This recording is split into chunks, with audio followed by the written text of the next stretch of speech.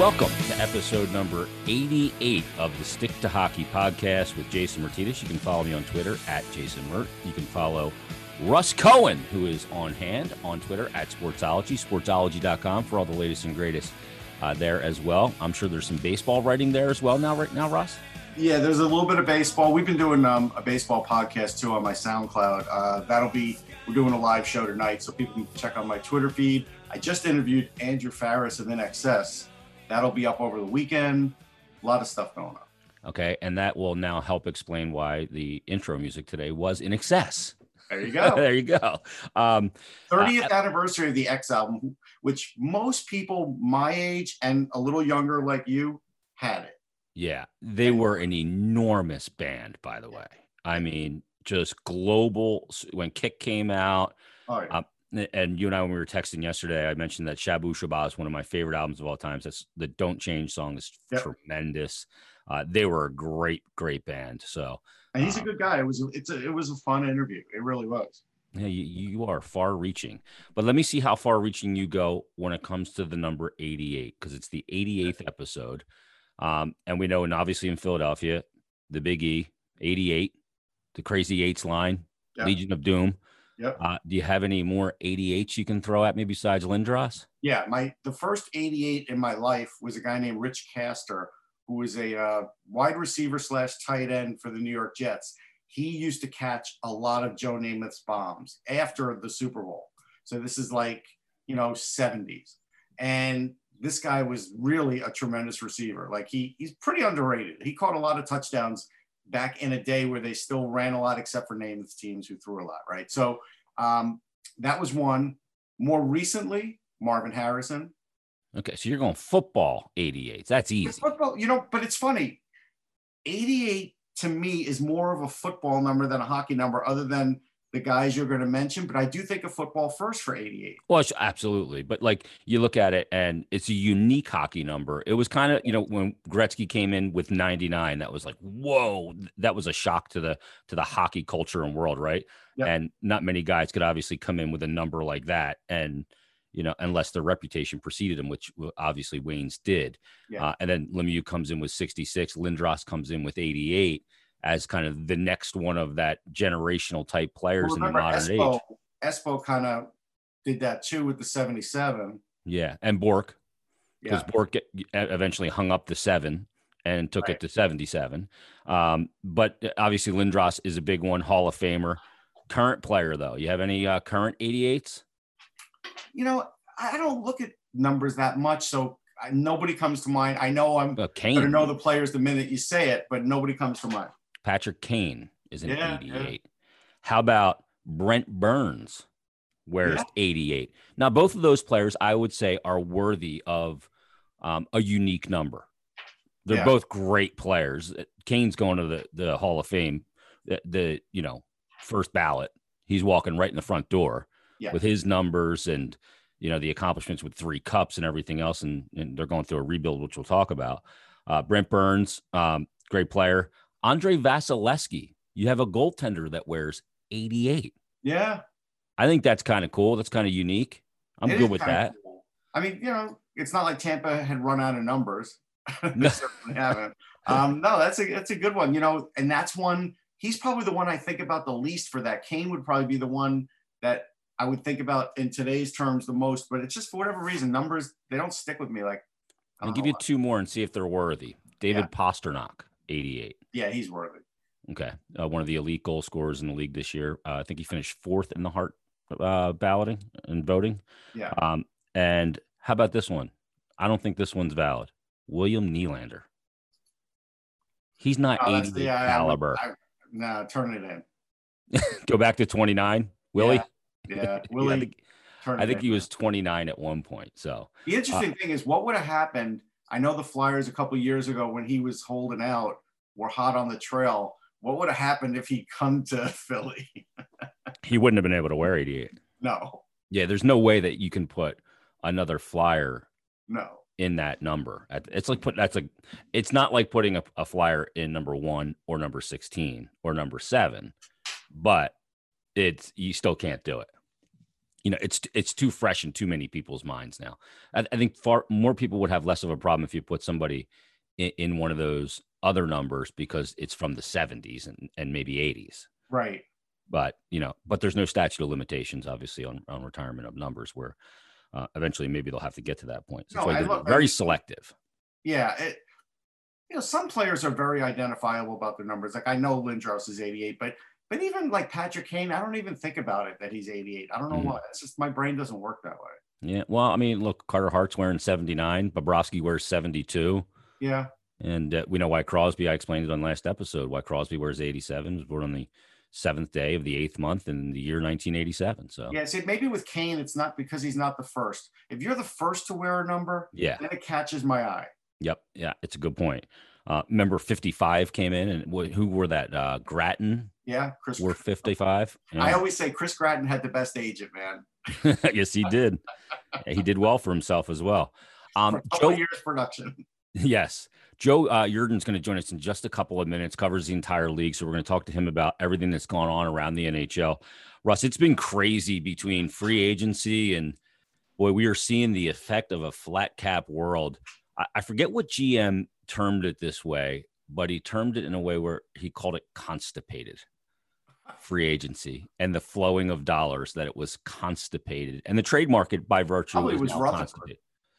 Yeah, I wouldn't be surprised if it was Jim Rutherford. I mean, he makes a trade every, I think, 3 days that he's been on the job, or he tries to at least. Yeah, he's made an insane amount of moves. But once Joe joins us, I want to kind of go through the Metropolitan Division and the Atlantic Division. And I want, based on what's happened so far, to make a determination on these teams, whether they are improved from where they finished, whether they're flat from where they finished, so basically the same, or whether they're actually not as good as where they finished. Okay. And we got to base that on a couple things. Number one, we got to base it on what these teams have been recently, not on reputation. So, I mean, if you look at Pittsburgh, and we're going to also break down this goalie thing that went around, I guess it was about a week or two ago. And I think it was NHL Network put out this image of. Yeah, let's one thing about NHL Network.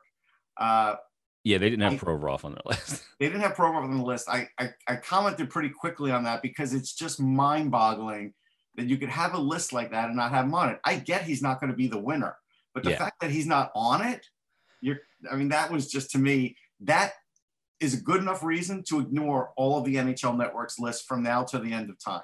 Yeah, well, you saw, look, when they put out their 100 players and they put out all these different lists, that the guys that they had on this list, and I'll look, obviously Pietrangelo, Brent Burns, Charlie McAvoy's on the list, Drew Doughty, Erik Karlsson. I don't even know that he belongs on that list right now. He never plays, but like John Carlson, okay, Roman Josi, I get Ryan Ellis, Ryan Suter at this point, is he a top 25?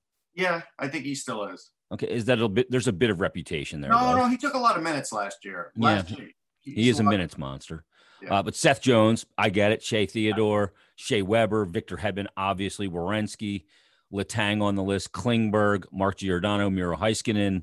Now, Letang's one where you could say, I mean, he had 40 points last year, but you could say, he's sort of clinging to the list. Like, should he be on it? Yeah. I mean, look, if Provorov's a better defenseman right now in the NHL, all facets, than Chris Letang. Yeah. I mean, the fact that he's not top 20, I mean, they put PK Subban on there, and I get why, because he's a lightning rod. Quinn Hughes is on the list. PK totally Subban, agree. based on last year, should not be on the list. No, absolutely not. But again, that's why, look, nobody took more criticism. We came out with a book called 100 Ranger Greats, and nobody took more criticism than us. That was, it wasn't like the original list book, but it was one of the early ones, in the 2000s.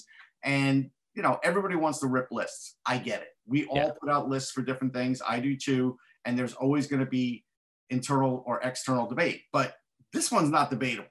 No, where would you kind of rank him? Probably around like 15, anywhere between 12 and 15? Like 12, 13.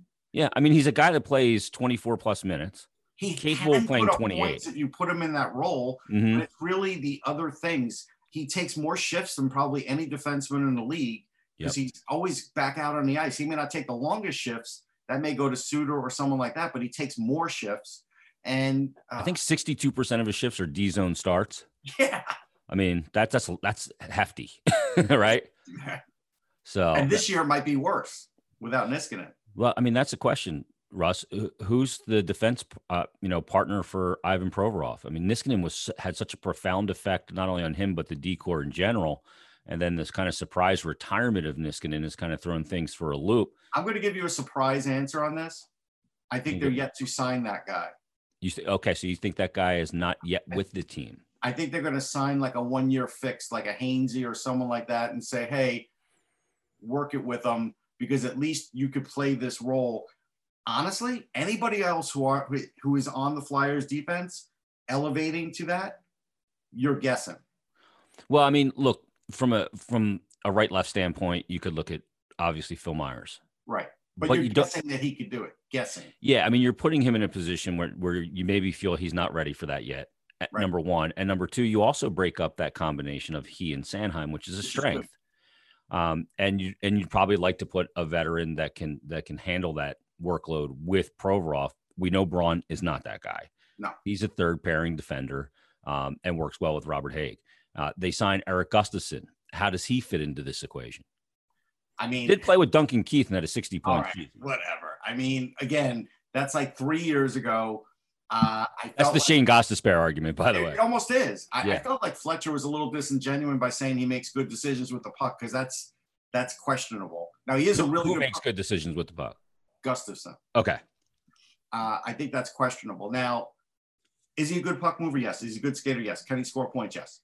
All of his points have gone down, though. But on the Flyers, he will get points on that power play because they need somebody. And so that's going to be no problem. I would put him at a 5. If you want to put him in the correct role, you put him at 5. You put him with Braun, and that's where you hide him on your even strength minutes. That's what I would do. Okay. And then, what are you doing with Robert Haig? Robert Haig, that's an interesting one, because if nothing else happens, there's no other moves made, he may be the guy they put it to, simply because, hey, just play physical and defensive and let Provorov handle the rest. And he might be the guy they throw in there. That'd be interesting. Joining us right now on the Stick to Hockey podcast, Joe Yerdon joins us. Joe, how you doing, man? Doing great. Nice to be back with you guys. Yeah, thanks. There's so much to talk about, Joe. We're kind of debating, the surprise retirement of Matt Niskanen and the fallout from that. The Flyers signed Erik Gustafsson. They still have Shane Gostisbehere under control with this team. Who knows what the Gustafsson signing may mean for Gostisbehere. But in a flat cap world, it's really hard to move dollars and move anything at this point. When you look at the situation with the Flyers and maybe what they did, or more so, Joe, what they didn't do with free agency. I didn't think they were a free agency team, but thought maybe more an active trade team. But that seems to be a stuck market as well. You look at the situation with them; they don't look like an improved team right now with the big loss of Niskanen, do they? No, not really. And I think with adding Gustafsson, it's a strange pickup, because he's, I've had a couple people describe him as he's a one-way guy, and that one way is offense. And I mean, if that's a need that you need on your, if that's something desperate you need on your blue line, then okay. But just know that you have to shelter him. You have to really be judicious with his minutes, and you better use him on the power play. And to me, that sounds like a need that's already filled by Shane Gostisbehere as it is. But if Gostisbehere is a guy that you're looking to move on from, I mean, it's like you said, the trade market is stuck, and teams are just not going to add payroll unless they have to. And I don't think there's too many teams that are in that position, at least not right now. I mean, maybe that changes when training camp comes around and it's time to really start cutting some paychecks and getting to that cap floor, or getting into a better situation. But I mean, if Gustafsson is your big pickup, I mean, you can't really call free agency a big win. To me, if you want to put a positive spin on it, it says that they really like what they have with this Flyers team currently. But it's really hard to say that this is a team that took steps towards becoming a Stanley Cup winner. Hey, Russ, when you look at it, Joe, you make a great point, because Russ, when you look at it, and we heard Elliot Friedman talk about this on 31 Thoughts, and he's tweeted about it and written about it in the blog, that the Flyers are a team that can make any trade because they have pieces that teams want. That's young pieces. They have picks, they have prospects, they have it across the board. And he said, if you have stuff that every team wants, then why give it up? Because it's obviously valuable. So this is, I don't know if this was the plan of Chuck Fletcher going into free agency to kind of hold on to everything, but maybe it just played out that way. I think it just played out that way. I honestly, if I'm going to be fair, Chuck Fletcher got capped out in Minnesota, and whether we had a pandemic or not, he was going to be capped out in Philly too. That's just the way he operates. Now, he does have plenty of assets he could trade, but he doesn't have free cash. And to free cash, like Joe was saying, would have to be trading someone like Gostisbehere or JVR. And right now, it's hard to do that. So unless you're going to move a guy like that with a high pick just to clear the space to make a better trade so you can fill a contract, as an example, like if you're trying to get Laine, you're going to have to trade like Konecny. You're going to have to get things to balance. And, you're not going to be able to just trade prospects for them. Like it's not going to work like that for either team. So they're in a weird spot. They're a good team. I don't know if they'll get as far this year. I have to see what the finished product is, but right now it's not a finished product. Yeah. Joe, let me ask you this, because right now they have a little bit under $5 million in cap space. They still have to sign Phil Myers to his RFA deal, which I don't anticipate being a problem. Probably a bridge deal, because that makes sense now for both parties, given the current economic climate. But you look at it, and going into the season with some cap space, that could be a really advantageous thing to have to make an acquisition in season when teams look like they're not going in the right direction. They're going sideways. They don't feel like they can sign a player. And that's something that not a lot of teams have going into a season, is cap space to be able to make that happen. There's going to be value in that market, I would assume, in season, isn't there? Yeah, I would definitely say so, especially given that when you're looking around at what teams are going to be doing. I mean, there's going to be teams that are going to be sellers for sure.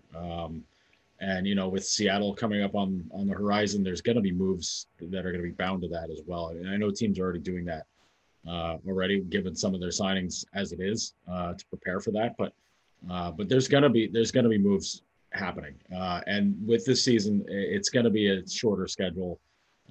It's going to be a tighter group. It's going to be everything about it is you're going to have teams that are going to have to make moves sooner than later to be able to adjust for that, because you're talking about a schedule, whether it's 48 or 60 games, but what have you. A 5-game losing streak is gonna settle out a season quicker than anything, and that to me says that teams are gonna be very fluid. They're gonna have to make decisions, and they're gonna have to do it really fast. And having that sort of salary flexibility, given whatever Myers signs for, you're looking at anywhere from maybe $2 to $3 million in that flexibility, I would assume. That to me says that Philly puts them in a spot that they can move things around a little bit easier. Yeah, if they get into an LTIR situation as well, or if they, want to dump some cash the other way, you send a prospect or something to make that palatable. Joe, what are you hearing the latest about start date? I know Gary has mentioned January 1st. I don't see that as a viable possibility, January 1st, because why would you, bring the players in for a 2-week camp, have them go home for a holiday, and have them come back? To me, just start the camp after and start mid-January. Yeah, that January 1st date, I think was a hope that maybe you could start the season with a Winter Classic type of game, but they've already said they're postponing that. Looking at how the OHL and the AHL are setting their dates around February 5th, or that first week of February, somewhere in there, I would have to guess that the NHL has to throw that date around as a possible target area, whether they start a week before or a week after, or right around the same time. That seems to make a lot of sense, because then you're clear on the decks, you're past the holidays. You don't have to do any breaks for that. Your training camp, you could probably maybe start a training camp around right after New Year's. That seems to make sense to get guys in, get them skating, get them working out, and maybe get a plan in place to figure out how you're going to set up divisions, how you're going to set up hub cities, maybe doing things along those lines. I know a lot of the discussion hasn't really come up with the competition or the players committee and the owners and whatnot to figure out what they're going to do for that. But February seems to make a lot of sense. If I had to make a bet on a schedule length, I would say 48 games. But I think if you do a hub city sort of situation, maybe going 60 makes sense, because then you don't have to worry about travel. You don't have to do a lot of that stuff. But as far as when it starts, February makes a ton of sense to me, because you're maximizing the amount of time you can do to prepare for everything and clear away from the holidays. Yeah, I think you're looking at least probably like the third week of January, because they're going to give those teams that didn't make the return to play, those 7 clubs, the California teams, Ottawa, blah blah blah. They're going to give them a little bit more of an extended training camp. And if you're giving the teams that were in the 24 team 2 weeks, and you come right back, you're looking at probably late January to get started. Russ, one of the things that's being bandied about, obviously, is the Canadian border. It's a huge issue. If players can't come and go freely, there would be quarantine periods, and maybe at least they start the season, with an all Canadian division. And I saw on TSN they put out, based on mileage and some logic here for a change. What a concept, right? To have this all Canadian division, and obviously that's Calgary, Edmonton, Montreal, Ottawa, Toronto, Vancouver, and Winnipeg. Then in the West, you would have your Western division, which would be Anaheim, Arizona, Colorado, the Kings, San Jose, and Vegas. Your South would be Carolina, Dallas, Florida, Nashville, St. Louis, and Tampa Bay. Then you'd have your Lakes division, if you will, Buffalo, Columbus, Chicago, Detroit, Minnesota, and Pittsburgh. And then your East would be the Boston Bruins, New Jersey, the Islanders, Rangers, Flyers, and Washington. You good with that kind of division? The teams in the East don't have to travel a whole heck of a lot, man. No, I mean, they're car rides. Yeah, they're definitely going to save on travel. The NBA is doing it, but I don't know. Do you have to change divisions, or can you just have those teams play each other on the schedule for the first month, and then the second month you kind of resume a more normal schedule, even if you're just trying to still save on travel? I don't think you have to move the divisions. I think you just have to have the schedule correspond that way and let those teams just play each other a lot. It won't be a normal schedule, but I think – well, there's some interconference there too. That's the other part. Yeah, so I think that's what they should do. I do think things could change after the election. I think that's part of Trudeau's issue here. I mean, it's not like COVID doesn't exist in Canada. It's just they're doing a better job, but it exists in both places. U.S. players are going to come over the border for the World Juniors. How's that going to magically happen? Well, they're going to quarantine. They got to right on December 7th. Yeah. Yeah. So I do think there's a way of getting these things to work out, but I think they could start camp after the new year, and then at some point roll into the season. And I could envision when they're in camp, things changing rapidly. Like all of a sudden, okay, camp's gone from 2 weeks to 3 weeks. Okay, we've now expanded rosters, so some of the younger players who have just either come back from the World Juniors or are going to come back from overseas can now play on your roster until the AHL and these other leagues start. I could see them being some amended rules here so players can still keep playing, because ultimately that's the big goal here, is to keep everybody playing. You don't want a bunch of prospects sitting around. Yeah, I think you're going to see a situation too where, like we saw with Major League Baseball and like we're seeing with the NFL, when teams have positive tests, there's flexible scheduling and rescheduling, right? Yeah. And I think we could see an NHL schedule almost come in 3 parts. Like you'll have part 1 with this all Canadian division. That's where we start. And you see how things go. And eventually that moves into where you can travel across the border, and they open it up in those teams. Then you get part 2 of the schedule. And then the integration of fans in some cities, maybe initially or not at all. And then eventually to socially distance. But Joe, what's your sense on how much the NHL values getting back to a normal start schedule for the 21-22 season? The sense for me is if they keep things tight this year with the schedule and like trying to get back on a normal timing for playoffs and Stanley Cup Finals and draft and all that stuff, trying to get it back that way. It depends, honestly, on how much how much they are thrown off by how things have gone this year. My original thought with how this was going to go was that they were going to have to stagger things out a little bit to try to get back to normal, just because things aren't squared away with coronavirus and all that stuff here or even in Canada. I mean, things seem to be going poorly again. That's going to play a factor, I think, in how things go. But trying to get back to normal for 21-22, I think that was always the goal, was that they were going to, eventually you're going to get back to an 82 game schedule. Eventually you're going to get back to a full calendar of events and trying to get it back on time. But it really depends on how things play out right now. I mean, they haven't set any hard dates for anything. I mean, they haven't really gotten any planning underway for 2021. But as far as getting Seattle off the ground, I think that's a very necessary thing, is to get back to thinking that 21-22 is going to be a normal year with normal timing and whatnot. But I mean, as far as getting those steps taken, it almost makes this season as kind of a sacrifice in a way. I know that's not the phrasing they'll ever use for it, but as far as getting the calendar back on normal terms, I think it's going to be vital as far as getting the right number of games scheduled, getting the playoff schedule sort of normalized, and getting all the off-season events for next off-season squared away. Yeah, maybe a little short-term pain for some long-term gain, if you will, right? Yeah, one more thing to add on. So Gary Bettman's going to wait till the last possible minute to say they're not playing 82 games, because the minute he says that, whether he says he's playing 48 or 60, that's when the fight with the Players Association starts, the same way it happened with baseball, because these players are only going to be making 72% of their salary anyhow, and they're going to be playing fewer games. So now they're even going to be making less money than they thought that they would be making when they cut the deal, right? So now there's going to be a fight here.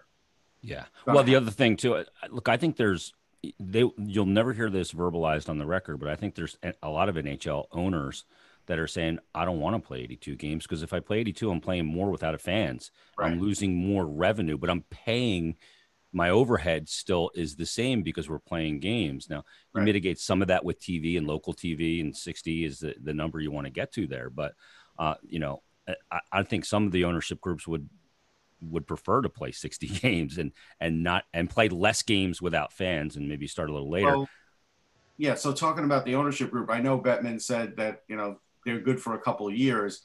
Based on what's going on in Arizona, are they good for a couple of years? I don't know. I mean, they're good for this season. I can't guarantee for 21-22 that they'll be playing in Arizona. They haven't even paid their rent.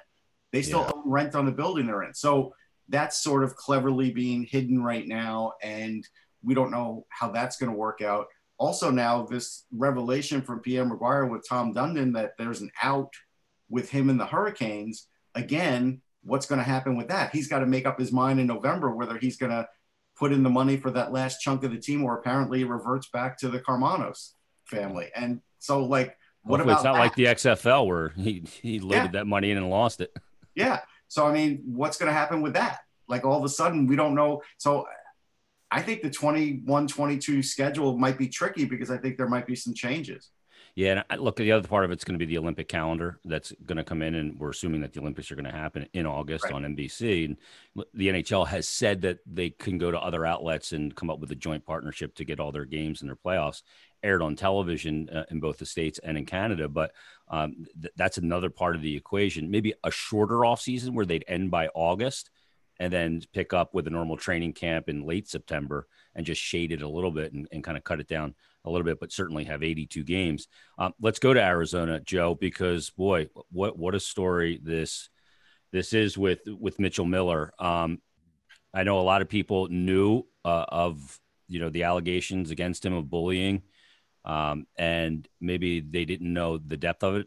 From what I understand, a lot of people took him right off their board when they saw this red flag.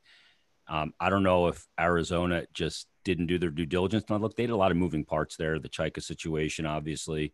They bring in a new general manager who wasn't even there when they drafted him, new president, all of these different things, but it's no excuse. And they end up announcing the pick. And this is a team that's not flush with picks, because they lost a couple, a second rounder and a first rounder, because of the violation on the testing. So, I mean, how does this play out for first Mitchell Miller? And this is a horrible look for Arizona. Yeah, it's something where it was extremely avoidable on Arizona's part. I think everybody knew what I would assume. This is a big assumption, obviously, but I assume that all these scouting departments and everybody knew what was in this kid's background, what was very, I mean, it was very obvious, apparently, that this whole thing with this character was out there. I mean, character stuff is something that teams are supposed to be digging deep into and know a lot about anyway. And this isn't something that was necessarily swept under the rug. This was out there. This was in this kid's background, and the fact that Arizona and University of North Dakota both decided that, yeah, we'll take this kid on, just blows my mind that talent can somehow supersede these kind of glaring character problems. And these are, and people want to say that oh well, he was 14. I mean, this is extreme. This is extremely disgusting behavior from anybody. Never 14, 24, 54, it doesn't matter. This is horrendous behavior, and such a long stretch of time where he bullied this kid. I mean, we're talking 6 years worth of bullying a kid in such disgusting ways that it blows my mind that somehow people can look at this and say, you know what, this is worth it. We can bring this kid in for this. And there's been no contrition though either. That's the other part of it. And that's a major issue. That's the whole thing. And you want to bring somebody on and just have them just not give any sort of care about somebody else. I don't know how you bring somebody like that into a team situation, into any situation, and say like, this is going to work for us. We're okay with this. That just absolutely kills me. Well, I mean, every level, by the way. Yeah, every level failed. Every level. So I watched him play in the USHL, and he was playing top pair D-man in that, and he's really good. So obviously the kid can play. Because if he couldn't play, we wouldn't even be talking about him, because he never would be drafted, and So the USHL knew. They passed him on. I think part of the issue here is we keep hearing it's just bullying, but there's physical abuse in this. And I think, and a mentally challenged kid too. Yes, but I also think not mentioning those things and just keep passing it off as bullying, I think glosses it over. Because if we think bullying, sometimes you just think, verbal abuse. Yeah, you don't necessarily go straight to physical, but this had physical abuse. So this had every element of bad. Yeah, racism, all that, right? Yeah. So then you get to the point where it's like, okay, he's never even apologized to the kid, but yet in that letter acted like it's all okay. Yeah. And it's not okay, right? So at the end of the day, there are a lot of people that let it go, look past it. As far as from the hockey perspective, clearly Arizona looked at it and said, whoever made the decision, I know Armstrong wasn't allowed to be with the draft, so then we know who's next, who should be making the decision. And that does lead to a question of whether the Sabres had him on the board or took him off the board. Maybe Joe knows that answer, maybe he doesn't. But clearly he was on the board for Arizona, and they felt like they were getting good value there and overlooked the rest. Like, hey, we're not drafting to the 4th round. We're getting a 2nd round value here. And unfortunately, that's what happens in sports. When you make these skill supersedes morality a lot. Yeah. And so then, even though the CEO said in that statement he knew, did he know the depth of it? I don't know about that. I don't get the sense that Javier Gutierrez did. I don't think he knew the depth of it. But again, it's a failure from all of these levels down. And USA Hockey, he might go to camp for the World Juniors. North Dakota, to my knowledge, hasn't made another statement or any statement that I've seen lately. So, look, I think the first thing he needs to do is he needs to apologize. Sensitivity training and contrition, absolutely. And I believe everybody should get a second chance, but his second chance has to come through a very difficult road, in my opinion. He's got to check a lot of boxes before he's earned it. Yeah, second chance. We talk about second chances in life. Second chance in life is fine. You don't have to get a second chance in hockey. You don't. No. There's nothing that says that. Yeah. You could earn it. Yeah. Let's move on to some happier commentary. And Joe, I'm so glad you're here because you're so close to the Buffalo Sabres organization. And in free agency, boy, they shocked the living, you know what, out of me when I'm on Twitter on that Sunday evening and I see Taylor Hall signs with the Buffalo Sabres. What? $8 million, 1 year deal. And we know money wasn't flying around and he wasn't going to get that long-term, you know, contract that he's seeking. We've heard so much that he wants to win. Maybe that's not a situation where he's going to win right now. They're a team on the rise, but he's going to play with Jack Eichel, and that's going to build up some stats and maybe in a more certain financial future for NHL and NHL teams. He's going to cash the next one. Were you surprised that he signed in Buffalo, or how surprised were you? I think on the front, it's a stunning move. I think that goes without saying. I don't think anybody had him penciled in for Buffalo, especially after he was saying he wants to go to a winner. But that's where the history of Ralph Krueger comes into play. Him playing for Krueger when he was younger in Edmonton, where Ralph was an assistant for 2 years and he was a head coach for that lockout shortened season in 2013. That made a huge impression apparently on Hall, and that to me speaks volumes for being able to pull an ace out of your sleeve as far as things go for Buffalo, because that turned out to be a real big coup for them to get him. And you know what, we started this off talking about shortened seasons, and this is one where, you know, I think on paper, this is an 82 game season, you're looking at Buffalo going like, you know what, I don't really see this as being a team that's going to do much of anything again. You could still say that too, given the goaltending and the defense makeup, but this is a team right now that, I mean, hey, look at what they've done the last couple of seasons where they started out 10-game win streaks. Yeah, like, you know, 10-game winning streaks. They get off, you know, they had the hottest October last year where you looked at them and you said, wow, this team might be doing something finally. And all it takes right now is to get hot for half a season. This what happened with baseball. I mean, baseball basically played out where it was an 80-game season with playoffs total. All you had to be good would be good for half a season. If Buffalo can do that now, hey, they can be a playoff team, and they're going to score goals. I mean, there's no doubt about it now. The Hall changes the whole makeup of that depth chart, and adding Eric Staal does that too. Totally agree. Because suddenly they've got two lines where you can say, well, these two lines can really score. But you have Jeff Skinner, you got Victor Olofsson signed, you got Reinhart signed, you got all, they got all the ducks in a row right now. And suddenly you're looking at a third line where, Cody Eakin's your center, where you might not be excited about that, but maybe you're putting Tage Thompson and Jeff Skinner on the left wing, or Victor Olofsson on that wing, and you're saying, all right, maybe this is a team that's going to be able to score a ton of goals. This could be, it gets said a lot here, but maybe this could be the kind of setup where the expectations are so low, but it could be like 2006, and suddenly they come out and blow everybody's doors off by scoring a ton of goals, and they can ride the bad defense and goaltending and just say, whatever, beat us in goals, it's fine.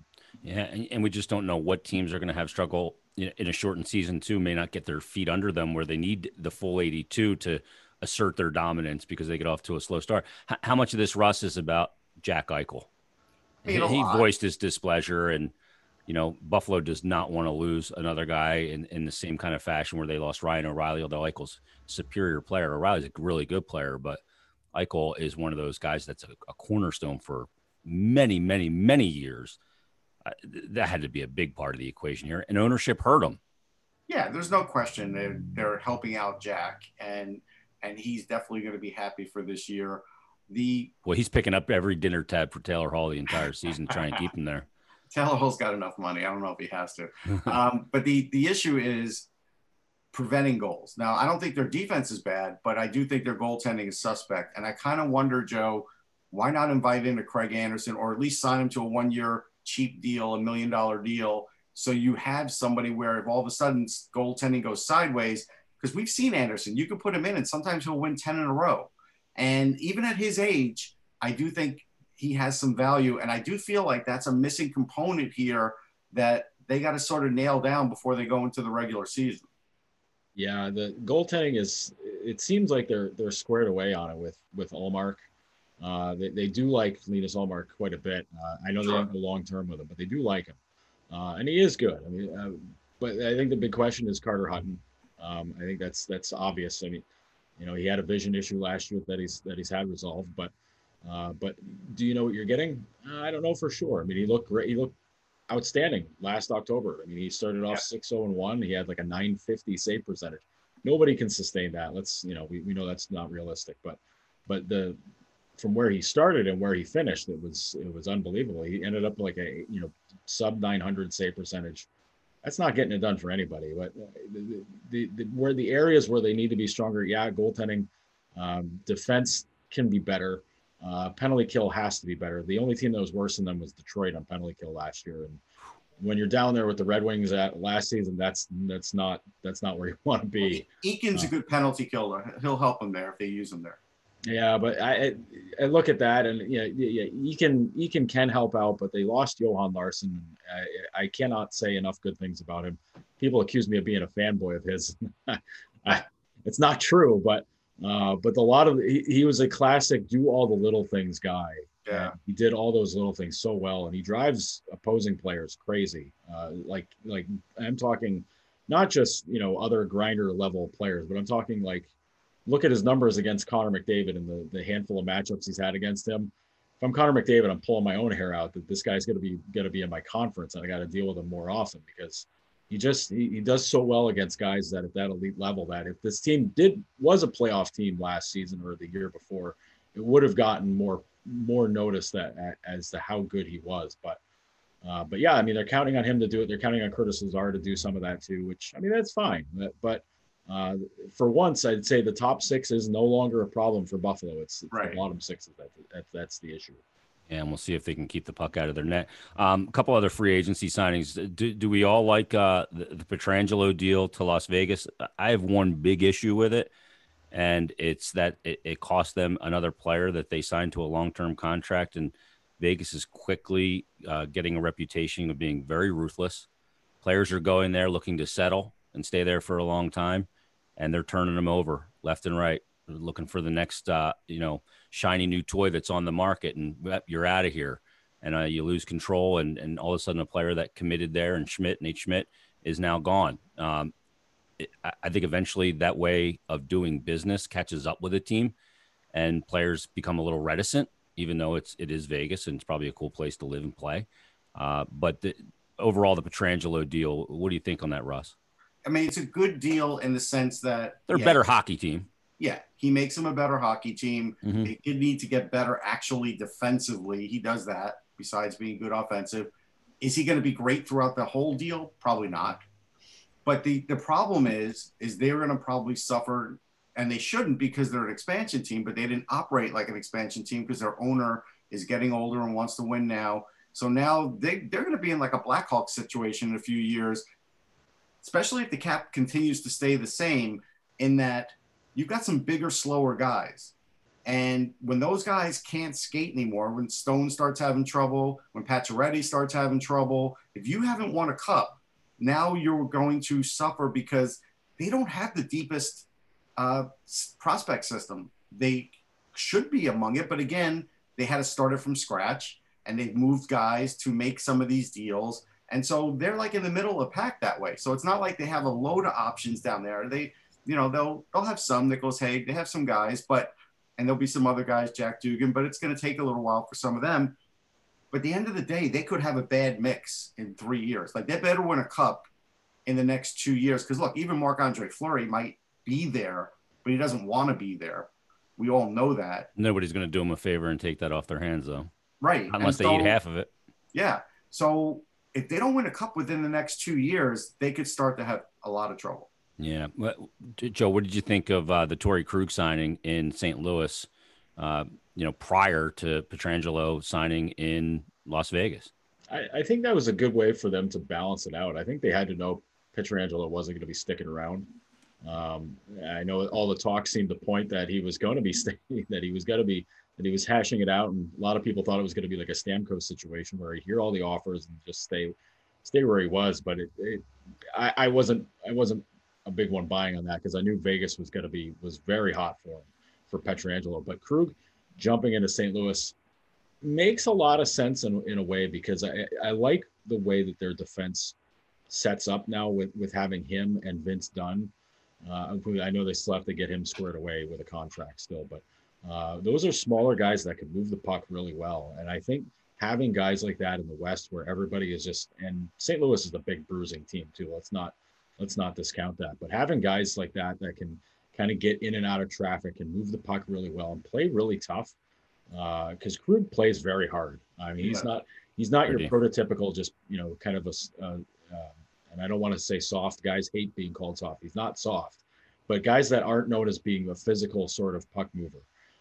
He's not that sort of way. I mean, he's a smaller guy, but man, he's tough as nails. Yeah, he'll go back on pucks on his own. Yeah. I think it was a little bit of an overpayment for Krug. I mean, all of these are going to be some sort of overpayment, but I do think they needed to make that move. Yeah. Because I do think it would have been too big a hole in their defense to overcome. 2 years removed from losing Bouwmeester, and then you lose Pietrangelo. That's a lot of loss on the blue line. There's an optic thing there too for the St. Louis Blues, a team that's still in the mix to win another cup. But you know what? They save a little money though on Pietrangelo to Krug. I mean, it's a step down in player quality, I think, to a degree, but you're still saving some money there as opposed to dropping a ton of money on Pietrangelo. Yeah. I thought if they were going to bring back Pietrangelo, like someone like Steen would have to get bought out. So he's probably breathing a sigh of relief. Yeah. He'll stay. He won't get bought out and have to go onto the market and double dip. Right. Although who wouldn't want to double dip in this day and age, right? Which brings me to the goalie market and Henrik Lundqvist, who's double dipping. The $1.5 million, you knew that was going to be the number when you looked at what he was losing in the buyout situation, and he ends up in Washington. And he's partnering up with Samsonov there. Interesting goalie situation in Washington with Peter Laviolette coming in. We know what Lavi does in year one with just about every team, year 1 and 2. Boy, he turns teams around and takes them far. Good hire for the Caps. But when you look at this goalie market, Joe, boy, it was like musical chairs, and there wasn't a ton of chairs, but there was a ton of dance partners, a ton of goalies out there. Talbot gets the deal in Minnesota, which I thought was an overpayment. Markstrom gets the big deal in Calgary. What stuck out to you in the goalie market? Yeah, I think it was for one, I thought it was nice for Robin Lehner to finally get a long-term deal somewhere and to get settled in.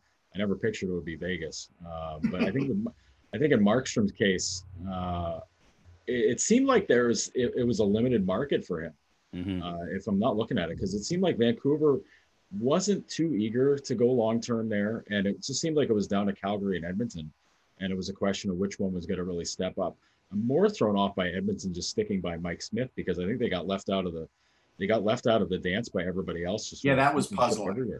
That was puzzling. I thought that may be a spot for Holtby, but he ends up going to Vancouver and taking that spot for Markstrom to be the mentor, if you will, to Thatcher Demko. And look, the one thing we haven't mentioned, that expansion draft looming is a big part of this equation too. Are you going to, based on what you saw in Demko in the playoffs when Markstrom got hurt, you go, boy, we'd hate to just lose this guy for nothing in an expansion draft, and he'd be tremendous value for Seattle. They'll protect him. They'll leave Holtby out now. Yeah, but if they had they signed Markstrom, then they would have had to expose him, right? Because Markstrom also, I believe, got a no move, so he would have had to been, and that's a big part of the equation as well.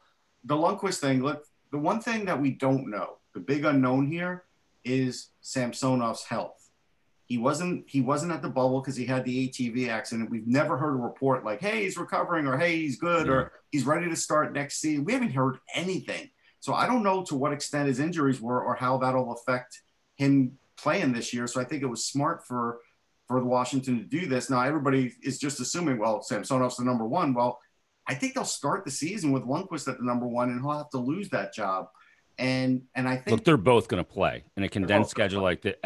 Every team is going to be using two goalies. But I think opening night you're going to see Lundqvist in net, and I think that's the only way that Laviolette should play that.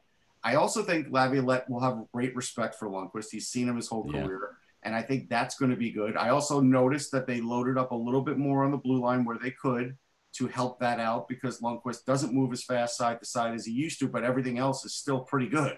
In the playoffs, he played fine. It wasn't he wasn't the reason Rangers lost those games. He was fine. So I do. His advanced numbers last year in a tough environment were pretty darn good. Yeah, the Rangers defense was top six. It was a hot mess. Total, yeah. And so this could be a help for him. And I also think he's going to be really focused because he is a prideful guy. And I think this could be, Washington needed a kick in the ass. Last year, there were so many games where they just didn't show up, and especially in the bubble, them in Pittsburgh, like once they saw that there was a little adversity, they were just like kind of. That's the teams that recently won a cup that were like, I don't really feel like dealing with this shit. Yeah, so. St. Louis too. They checked out. As soon as you got down, it was like, screw it. Yeah. There was a little bit of that. Our fans aren't going to kill us. We got a recent cup. We're good. I'll tell you what, with a guy like Lundqvist, who really does want to win, because he could have just retired and still everybody would think great of him.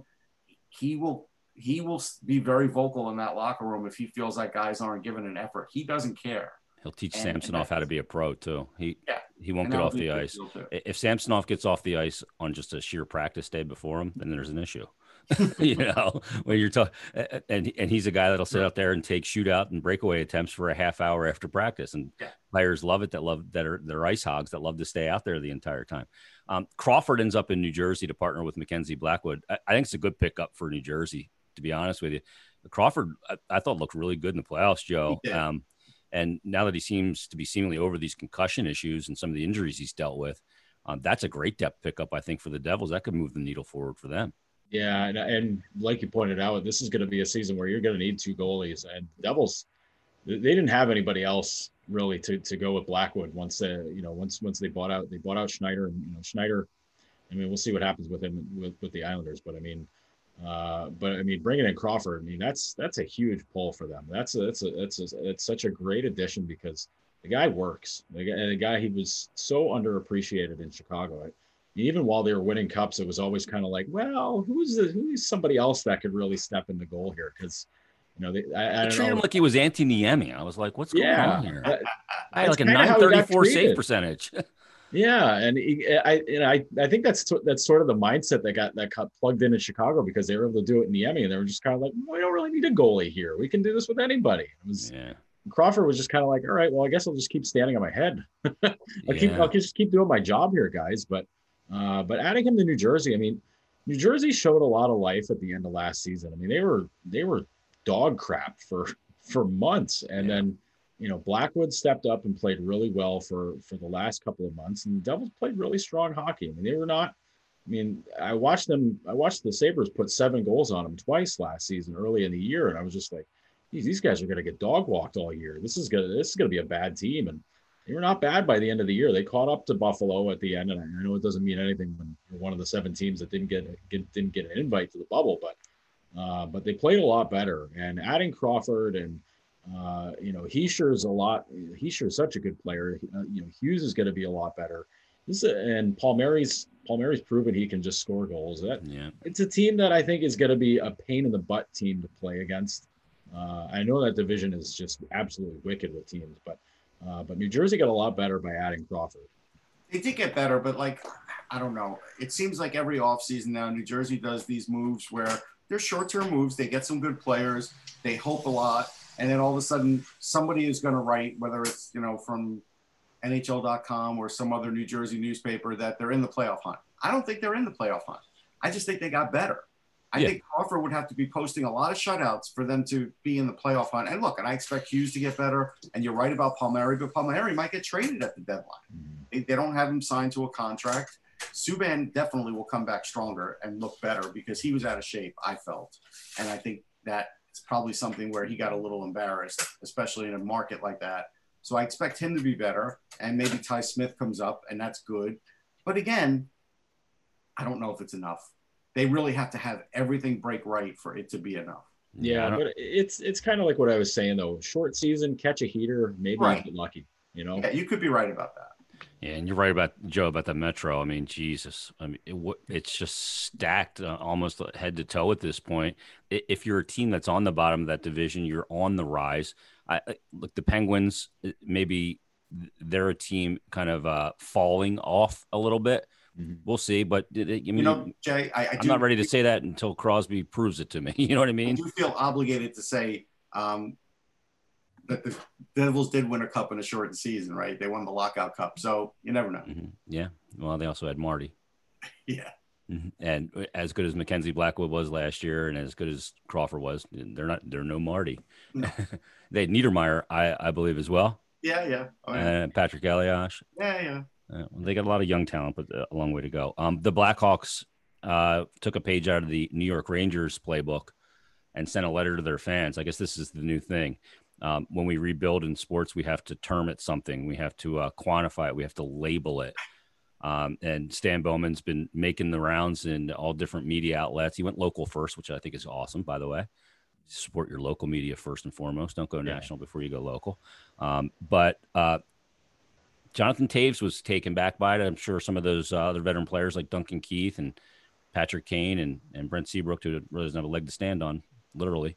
We're none too pleased. You shocked by this, Joe?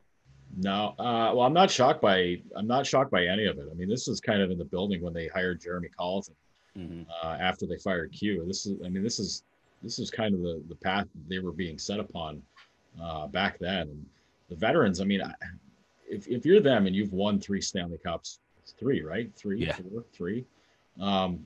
I can't imagine why they would be happy with this. I mean, especially if you're beating Edmonton in the bubble.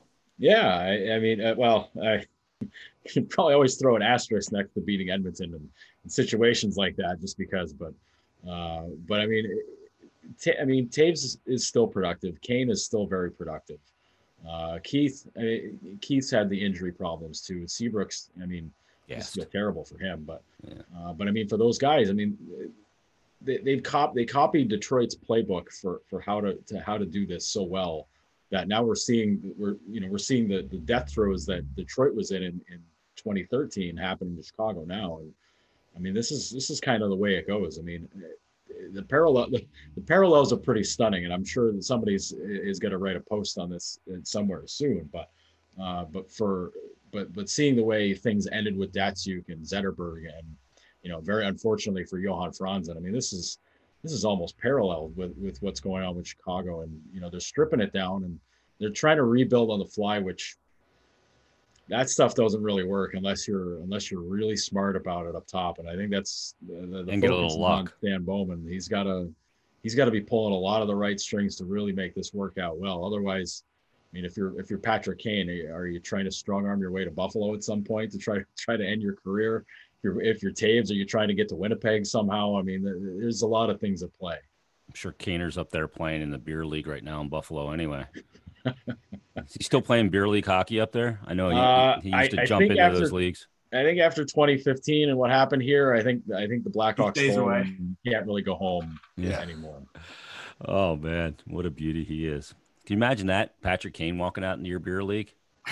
It's happened before. There was a summer league where he popped in one time, and I think he scored I saw video 15 goals in one game, and they were just like, all right, Pat, that's enough.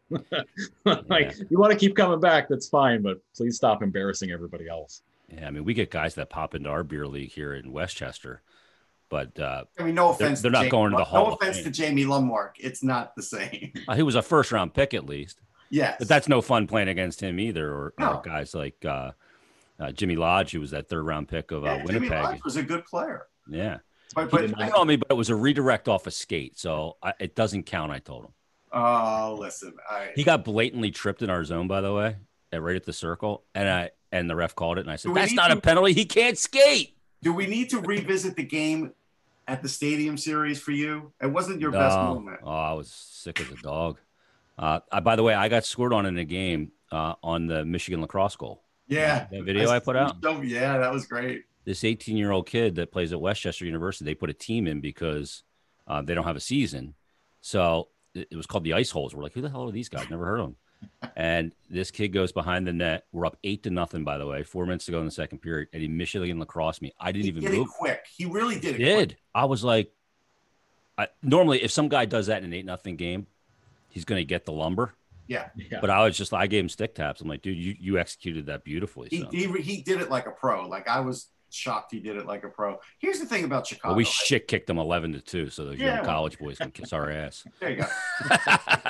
Here's the thing about the Blackhawks. They got a gift from the NHL, and they got to taste the playoffs one last time. So Jonathan Toews has nothing to be mad about. Like, honestly, he has. I totally disagree with you. No, he has nothing to be mad. None of them do. They all sucked up all the money that Chicago had, and they had to know at some point there would be cap ramifications. They knew it. The agents knew it. And this day was always going to come. But you know what? I saw Hobby There's Bull. some mismanagement in there, though, too. Because look at a team like Pittsburgh. But I saw Hobby Bull and take a picture with Vasilevsky the other day. You know, call Hobby and suit him up. I mean, they need a goalie. Maybe at the last minute, they bring in somebody and at least try and attempt to have a season with a goalie because they don't have anything in net right now. I have no faith in Colin Delia, but you know, maybe that's Malcolm Subban. Oh, what a joke! I know, but maybe come on, these are big names. But maybe that's what Bowman will do last minute is take somebody from the scrap heap who's out there and say, okay, you're going to be our goalie with these two other guys. We won't worry about it. We'll figure it out in camp. I mean, what's next? Mike McKenna ain't going to sign there? I mean, no, but you know, they weren't good enough last year, but they got a break, right? So whatever. Like, they got some good young pieces though too. I mean, nobody should feel bad. Nobody should feel bad for them. They're still good players. You know what? Nobody plays on a playoff team or a cup contending team every year. Nobody. Not in this day and age. No. It's, you know, you ask Sharks. Not in the salary cap era. Yeah. All right. Two players, Joe, and I'll get you out of here and you've been so great with your time. Number one, Tyler Johnson. Where's he playing hockey when they resume? You know, everybody was so hot on the conspiracy that Steve Yzerman was going to do Tampa a favor and pluck him off of waivers. And I said, why would Steve Yzerman do that? Yeah. You know, he doesn't know anything to Julian Breezeball. He left him with a full cupboard. Gave him a cup. You know, like I hope. I mean, if Breezeball sent him a Stanley Cup ring for helping build that team, then sure, okay, that work out fine. But with Tyler Johnson, man, so many people in Buffalo were saying like, man, they got to grab him. I absolutely hate that contract. I mean, it's what, 4 years, $20 million left. I don't know that he's. I mean, if you're putting him on as your number 2 center, I don't like your center depth at all. If you're putting him on as your number 3, I mean, okay, I'd put him on the wing right now. If he's your winger, hey, great. Like, go ahead and maybe he'll score you 20 goals the next couple of years. But man, as far as where to send him, geez, I don't know. It seems like Arizona's always the place that you send contracts to go. Yeah, not anymore. They don't have any money. Yeah, like I don't know that. I don't know that they got the time or the patience for that. It's really hard for me to see where that ends up, but he's got to go somewhere. Yeah, but it's got to resolve here. I don't know. Like, Tampa doesn't really have a choice. They got to send him someplace. I mean, they have Sergachev they have to sign. I don't know. I mean, he may end up going back to Tampa, and then Tampa may end up forcing Seattle to take him because he's from that area. Maybe they have to give him a player or give him a pick or something. But for this year, they're going to have to do something else because I think nobody wants Johnson with those extra years. That's the problem. Everybody knows that they are screwed. Yeah, right. I mean, nobody's going to do the Tampa Bay Lightning any favor. No, but the idea is, look, Stamkos could hold off his surgery a little bit and could be on the LTIR for most of the season. He could pull a Peter Forsberg, like, you know, my foot hurts. And then all of a sudden come back at the end of the year and win a Stanley Cup. We watched old Pete do that. And I think Mike Fisher move. Yeah. Like he kind of retired and came back. Yeah. And Stamkos doesn't have to retire. He could just get his surgery a little later than we all expect him to. And, you know, come back late in the season. I think that could happen.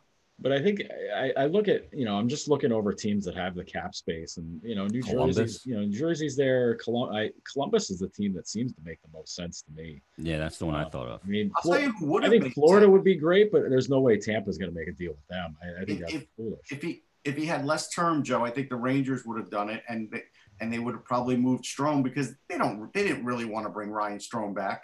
And yes, Tyler Johnson's not a great 2C, but I still think he's better than Ryan Strome. And that would have been at least a slight upgrade for them. Him and Panarin could have been really good. But again, you don't want him for that many years. The Rangers can't do that. And that's the problem. Not in a flat cap world. Yeah, not in a flat cap world. Yeah, just can't do it. Zdeno Chara, Joe.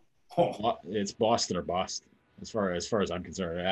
I think at this point, I mean, he's 43. I think Boston will leave that door open for him as long as they want to. I mean, if he wants to show up the first day of camp and say, all right, 1 year, $1.5 million, let's do it. I think they're fine with that. I can't imagine him signing anywhere else. I mean, I'm sure other teams would love to bring him on as an influence and as somebody who can kind of crack the whip in the room and just be a presence. I think there's a ton of value for that. But I mean, he's 43. He started looking 43 a bit, and I don't know. He also played 26 minutes in one of those games in the bubble, which is crazy. Yeah, the thing about it, you never have to doubt his fitness ever. He's a machine. He's just an absolute specimen when it comes to that. But I mean, at some point, age catches up to you. I mean, he can go full Chelios and play till he's like 47 if he wants to. But I just can't see him going somewhere else and doing it. I think the door is open in Boston as long as he wants. And if Boston doesn't want to, they don't want to bring him back. I mean, they'll put his number in the rafters the next day. They won't hesitate. But I mean, as far as Chara goes, if he wants to play, he can play. I just don't know that anybody else is gonna really throw the doors open for him. I think he's playing, and I think he's going somewhere else because I think Sweeney has bungled this. I think the problem is Boston's got a lot of money, and they haven't spent it, and they haven't spent it on him either. And I think Chara, knowing this is his last year, probably wanted to get at least quartered a little bit and have Boston say, okay, yeah, Zdeno, let's bring you back for one more year. We're going to give you a nice salary, a little bump from even your last one because you're Zdeno Chara and you mean everything to us. And we have the space. And they've done none of that. Matter of fact, Sweeney finally had to say something when Cassidy got interviewed recently, and Cassidy even said, I can envision him elsewhere, because Sweeney's like, yeah, well, it's up to him now. And it's like, well, I'm assuming if the offer was good, he would have taken it. But I think he could go to Pittsburgh. I think he can go to Toronto. I really do think he ends up in one of those two teams. We'll have a reunion back in the island. He would never, ever go there. That would be such a bad look, I think. It's good. It's a good organization now, but I just don't think he would want to go back. Toronto would probably lead the league in average age of players. I mean, geez, what Joe, you're close there. What the hell are they doing? I mean, you have Spezza, you have now Joe Thornton. To me, they've had a huge head scratcher of an offseason. Yeah, they keep not addressing defense. Like it's amazing that every year they're just kind of like, nope, well, this will get figured out. I have to think that you don't win in the playoffs without it. I mean, you're screwed. Yeah, and they keep getting burned because of it. Yeah, and they keep talking about maybe Freddie Anderson's got to get traded. I don't know how you do that. I don't know how you move on from that now. But I think you can honestly say that there are some questions now about his clutch. I hate saying clutch, but I mean, how many times do you have to get bumped off in a first round of anything to start asking, like, well, can this guy get it done? But I think a big part of that is the defense. The defense is a huge elephant in the room, and they just keep looking around it, saying like, geez, I wonder what's wrong with the room. But they have a lot of love for Rasmus Sandin. I think they want to put him into a bigger position. Yeah, I agree. Zach Bogosian, they're hoping he's going to have a bit of a rub-off effect of like what he did in Tampa to kind of balance things out. Yeah. I think Bogosian can offer a lot. I think he does a lot of good things, but you got to know that you got to be able to rein him in too. That's the big thing with him, is that you just can't let him roam everywhere. And they're so frustrating, and I can imagine, like, I can just picture being a Leafs fan and just pulling my hair out all the time that you have all this talent on this team and they can't take a step. They can't get out of the first round of anything. And it's just like, that's what I'm saying, Joe. Figure it out. Get the problem solved. You bring in Chara, him and Thornton are taking pictures together. It's fantastic in the offseason. Where at the AARP? I mean, what are they doing? And I'm not saying either player can't play, but what I'm saying is, like, the roster construction is just so poor. You know what I mean? This is the last throes of Kyle Dubas. Like, if they have a bad, I don't think that he's on a hot seat still. No, I do. Yeah. I think if they don't have results this year, yes, we could all blame Anderson. I certainly blame Anderson for some of it. But Shanahan was just as culpable in building and signing. Shanahan's very quiet. He's very quiet, and he'll get by this. But I don't think Dubas will.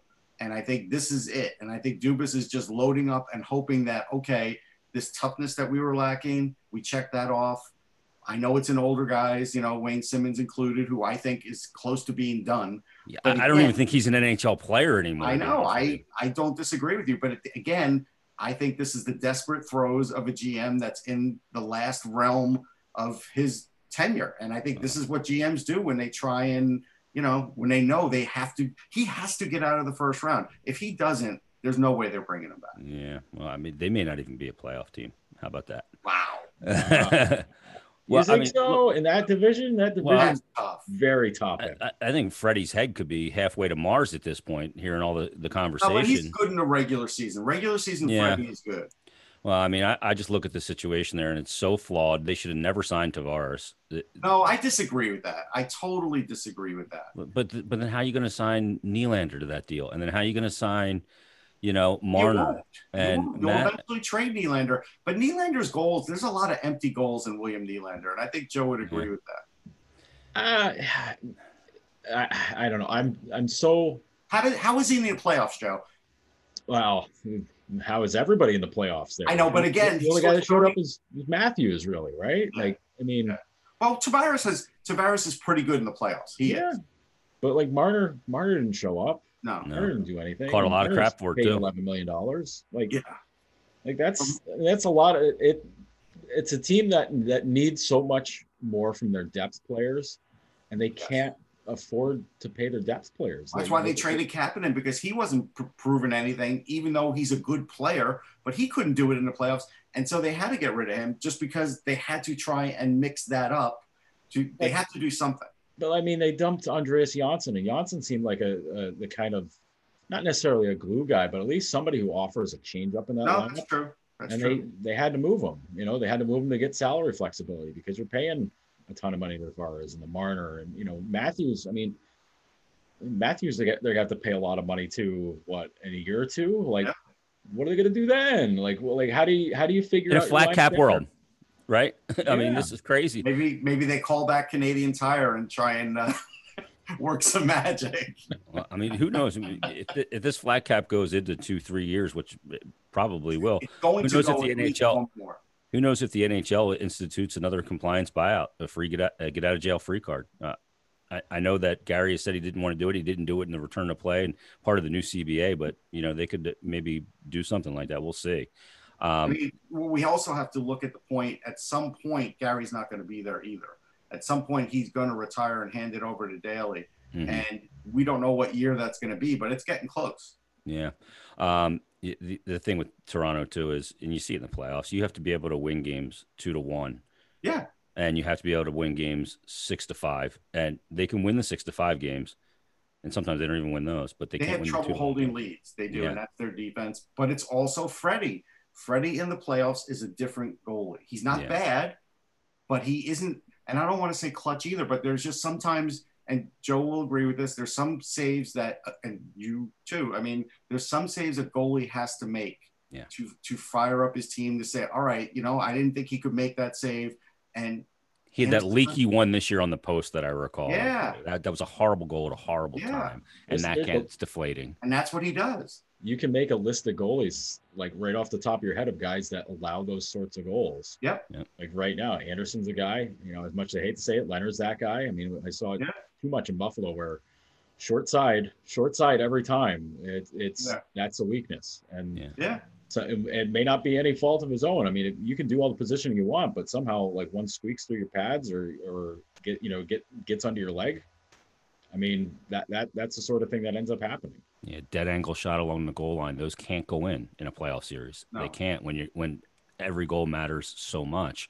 And you see the technical goalies with the extreme technical abilities that seem to thwart that the most. Guys like Price, guys like Carter Hart, technically sound in a lot of ways that are able to hold those off. Joe, thanks for doing this, man. You were awesome. Thanks, Joe. Where can people find any other stuff that you're doing? I know you got the podcast and your Twitter handle is at Joe Yerdon. Yeah. Just kind of hanging out and doing some stuff. I'm doing a little bit of writing for the McKean's yearbook.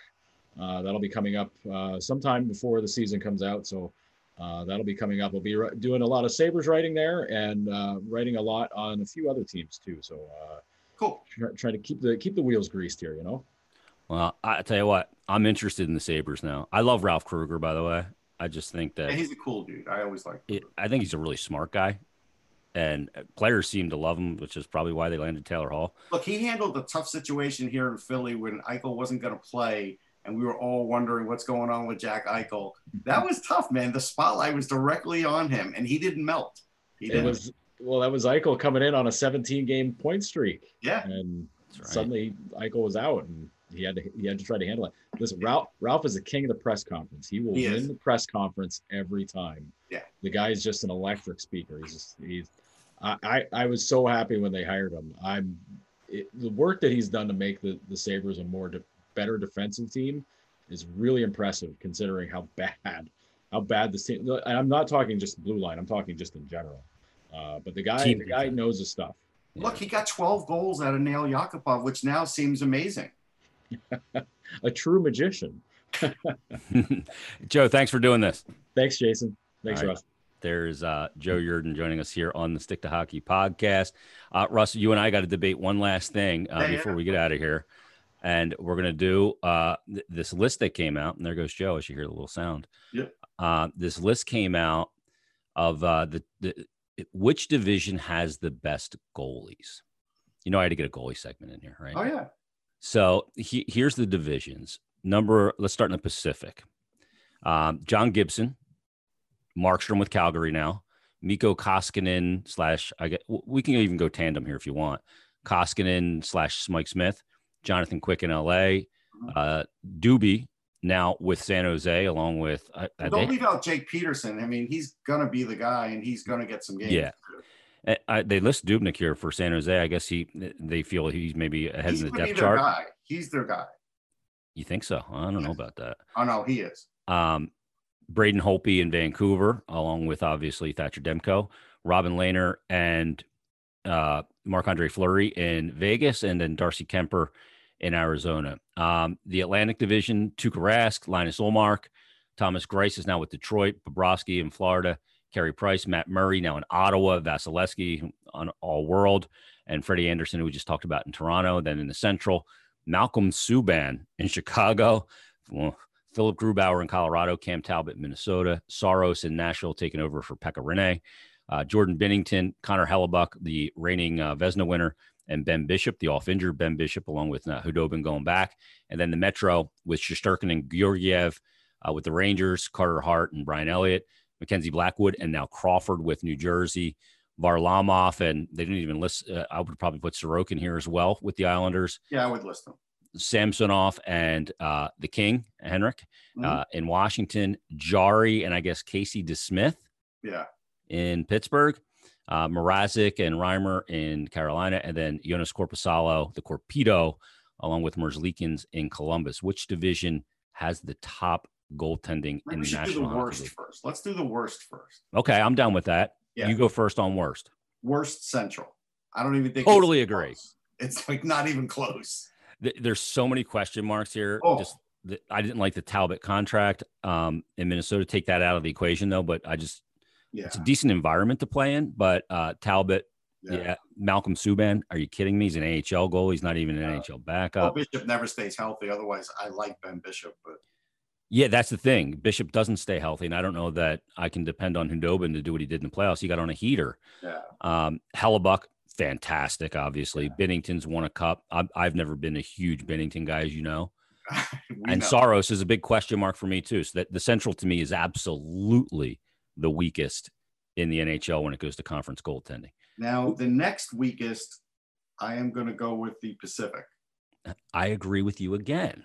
Yeah, because as much as I do like Markstrom, and I do think that was a good signing, we have to see how he fits in. I love Gibson, but he never stays healthy. Mm-hmm. Quick Peterson, that's okay. I mean, Dubnyk, I think he'll be better than what they have. Holtby, you think he'll be okay? I mean, I like Demko, but there's a lot of questions there. You know, Darcy Kempner, Arizona, will he even be there? Like, they don't even want to play him. They may him. Trade him, yeah. Yeah. I mean, he's under contract, but you're right. No, but they don't want he's a piece, so they could get something for him. Yeah. And Lehner Lehner. I wonder if he's sustainable or not. He's been really good the last 2 years. He's a different goalie now in his headspace. I always felt like he could do it, and so I have pretty good faith in him. All right, so it's coming down to the Atlantic or the Metro. I may surprise you, but the Metro is my next one out. And is it okay? Yeah, and it's simply because a lot of the great goalies are unproven still, compared to the Atlantic. That's really the issue. It's, you know, like Sorokin, hey, we haven't seen a minute of him on the Islanders. I know he can play, but we haven't. Varlamov had a really good bounce back year, but okay. Samsonov, I don't know how hurt he is. Carter Hart keeps getting better. That's fine, but he's not at the height that he is going to be at yet. Shesterkin's a small sample size. I love what he did, and I love what he did overseas. I still think he'll continue that, but I don't know, you know, if he has a hiccup, nobody's going to say anything because it could happen. Yep. Jarry's really good. I do think, but the Smith is very marginal. So that makes. Yeah, I think Jarry's a tick above average. Yeah, I think he might be better than that, but even so. Okay. And Mrazek, I hate the whole setup there, and I'm not wild over the goalies in Columbus. So you don't like Korpisalo? I like him. I don't love him. And Elvis like is a little wild out there. I think if he could have won the job, like he easily could have won the job, and they would have traded Korpisalo in a heartgeat. Yeah, they got to trade one of them because if not, they're going to lose one of them, and they're both under contract at matching deals, basically. So who? Are you going to disagree with me about the Atlantic and the Metro? Or well, I mean, it's easy for me to get infatuated with the Atlantic because Rask has, you know, gotten to 2 cups, hasn't won it as the starter, and then you look at obviously Bobrovsky, who is, you know, multiple Vezina winner, but really was not good last year. He wasn't real good in the return to play. Carey Price is aging. And you see what rested Carey Price could do in the playoffs. Good in the bubble. Yeah, he was good. Yeah, and that's why they end up signing Jake Allen, you know, and they make that trade and they acquire him. Matt Murray's a bit of a reclamation project. He's got to change a lot of the elements in the way he approaches the position because his lateral movement has not been good and he's been exposed. So he's going to have to go back to the drawing board, and the goalie coach in Ottawa is going to have to work with him. Vasilevsky's great. Freddie Anderson's good, but not clutch per se. Thomas Greiss, okay, whatever, you know. Yeah. So I look at that Atlantic, I go on, you know, reputation, that absolutely gets the top spot. But I do agree with you too, because, you know, Shesterkin, small sample size. Right. I think Mackenzie Blackwood's going to be I like Blackwood, but I got to see more. Yeah. And then you're right about Sorokin. How does he adjust to the smaller ice surface? We don't know. You know, some guys do, like Shesterkin did right away and had success. Does Sorokin do that? Is Samsonov the real deal? We saw, again, small sample size. And what's, like you said, what's going on in Carolina, I think it's a mess. I think it's their Achilles heel. Yep. You can't rely on it. So, I mean, I almost would call those two a toss-up. Okay. For the moment, I may give the edge to the Atlantic because of experience and more known commodities and maybe some bounce back. That's the only reason they get it from me. Yeah, maybe some bounce back for Bobrovsky. I think Greiss is actually a pretty good goaltender. Vasilevsky's obviously he's going to be hung out to dry there. Yeah, well, absolutely. But, you know, you look at, and maybe Matt Murray has a bit of a bounce back. And then, you know, when you look at the Metro, I mean, you look at the top goaltender in that division, and it's going to probably this year be between Carter Hart and Igor Shesterkin, I would imagine. Yeah. You know? Yeah. Yeah. I don't disagree with that. But again, yeah, I just look at it and I say there's more proven commodities still in the Atlantic, but I think the Metro will be better in a year or two. I just think they're not quite there yet. Boy, that's going to be tough in the Metro to come by goals in 3 years from now. When Shesterkin's in his prime, Carter Hart's in his prime, Mackenzie Blackwood, Sorokin if he does develop, and Samsonov. At some point, Carolina will either get a goalie or they have Kochikov or somebody else will step up there. Maybe even that Jelkovic, somebody will. Yeah, those guys tandemed and won a Calder Cup. So yeah, so I mean, at some point, they'll get a better situation going. Yeah, no, it's interesting to see how it plays out, but we'll see if. I will say this: growing up, goaltending was always a position for whatever reason that I sort of looked at first and liked. And 70s goaltending had a lot of great goalies, a lot of Hall of Famers, right? But the game's changed clearly. I mean, totally. We don't have to go with that. We know there's not much to talk about, and we saw other eras: 80s good goalies, 90s into the 80s and 90s. It got sketchy. In the 2000s, there was a handful, maybe like 5, 6 really great ones, and then, you know, I think we're changing of the guard there at that time too. Yeah, there was a change in the guard. I think we're going to be in the best goalie era now. I do. Oh, I agree with you because the coaching that these kids are getting at a much younger age, the athleticism, you're seeing more great athletes play the position. Yeah, well, that's the thing. Blackwood we talk about goalies as athletes now, where like we used to talk about, wow, look, Richter was like an exception, right? Like, like he's an athlete, but now we talk about them all being athletes. Blackwood's maybe the best athlete out of all these guys. Yeah, he's a freak, dude. Yeah. And Quick in his prime was obviously a total freak. It's an incredible explosion and all that. But I do think this is going to be the best goalie era. Yeah, I would agree with that. And look at this invasion coming with all these Russian goalies. You mentioned Tommy Bullen earlier. He's working with a lot of them, from Sorokin to Samsonov. I mean, they all go through cycles. Like Finland, they had the Finnish thing for a while, and that's dried up to some degree. And now Russia, it's hot, man. Yeah, that was the Finland one was driven by Rask and Pekka Rinne and the Finnish style of goaltending.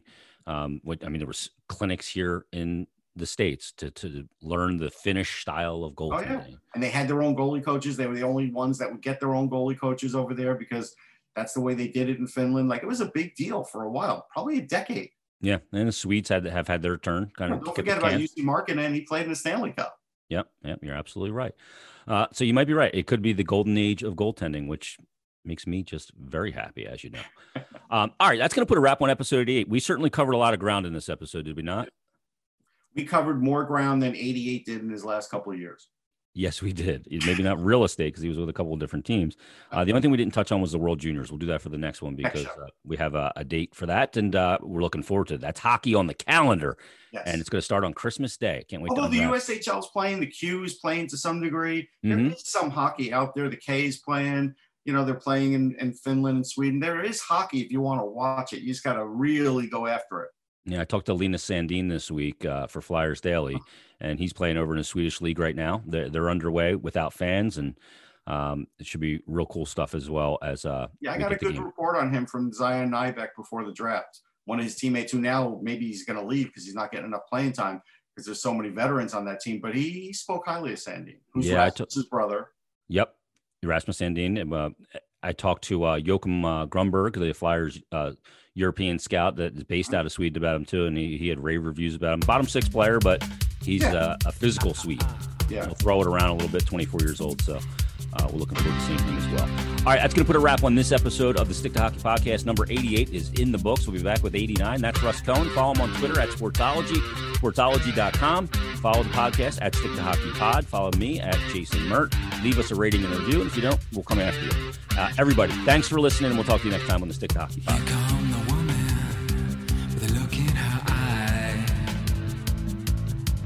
Wrist on leather with flesh on the mind.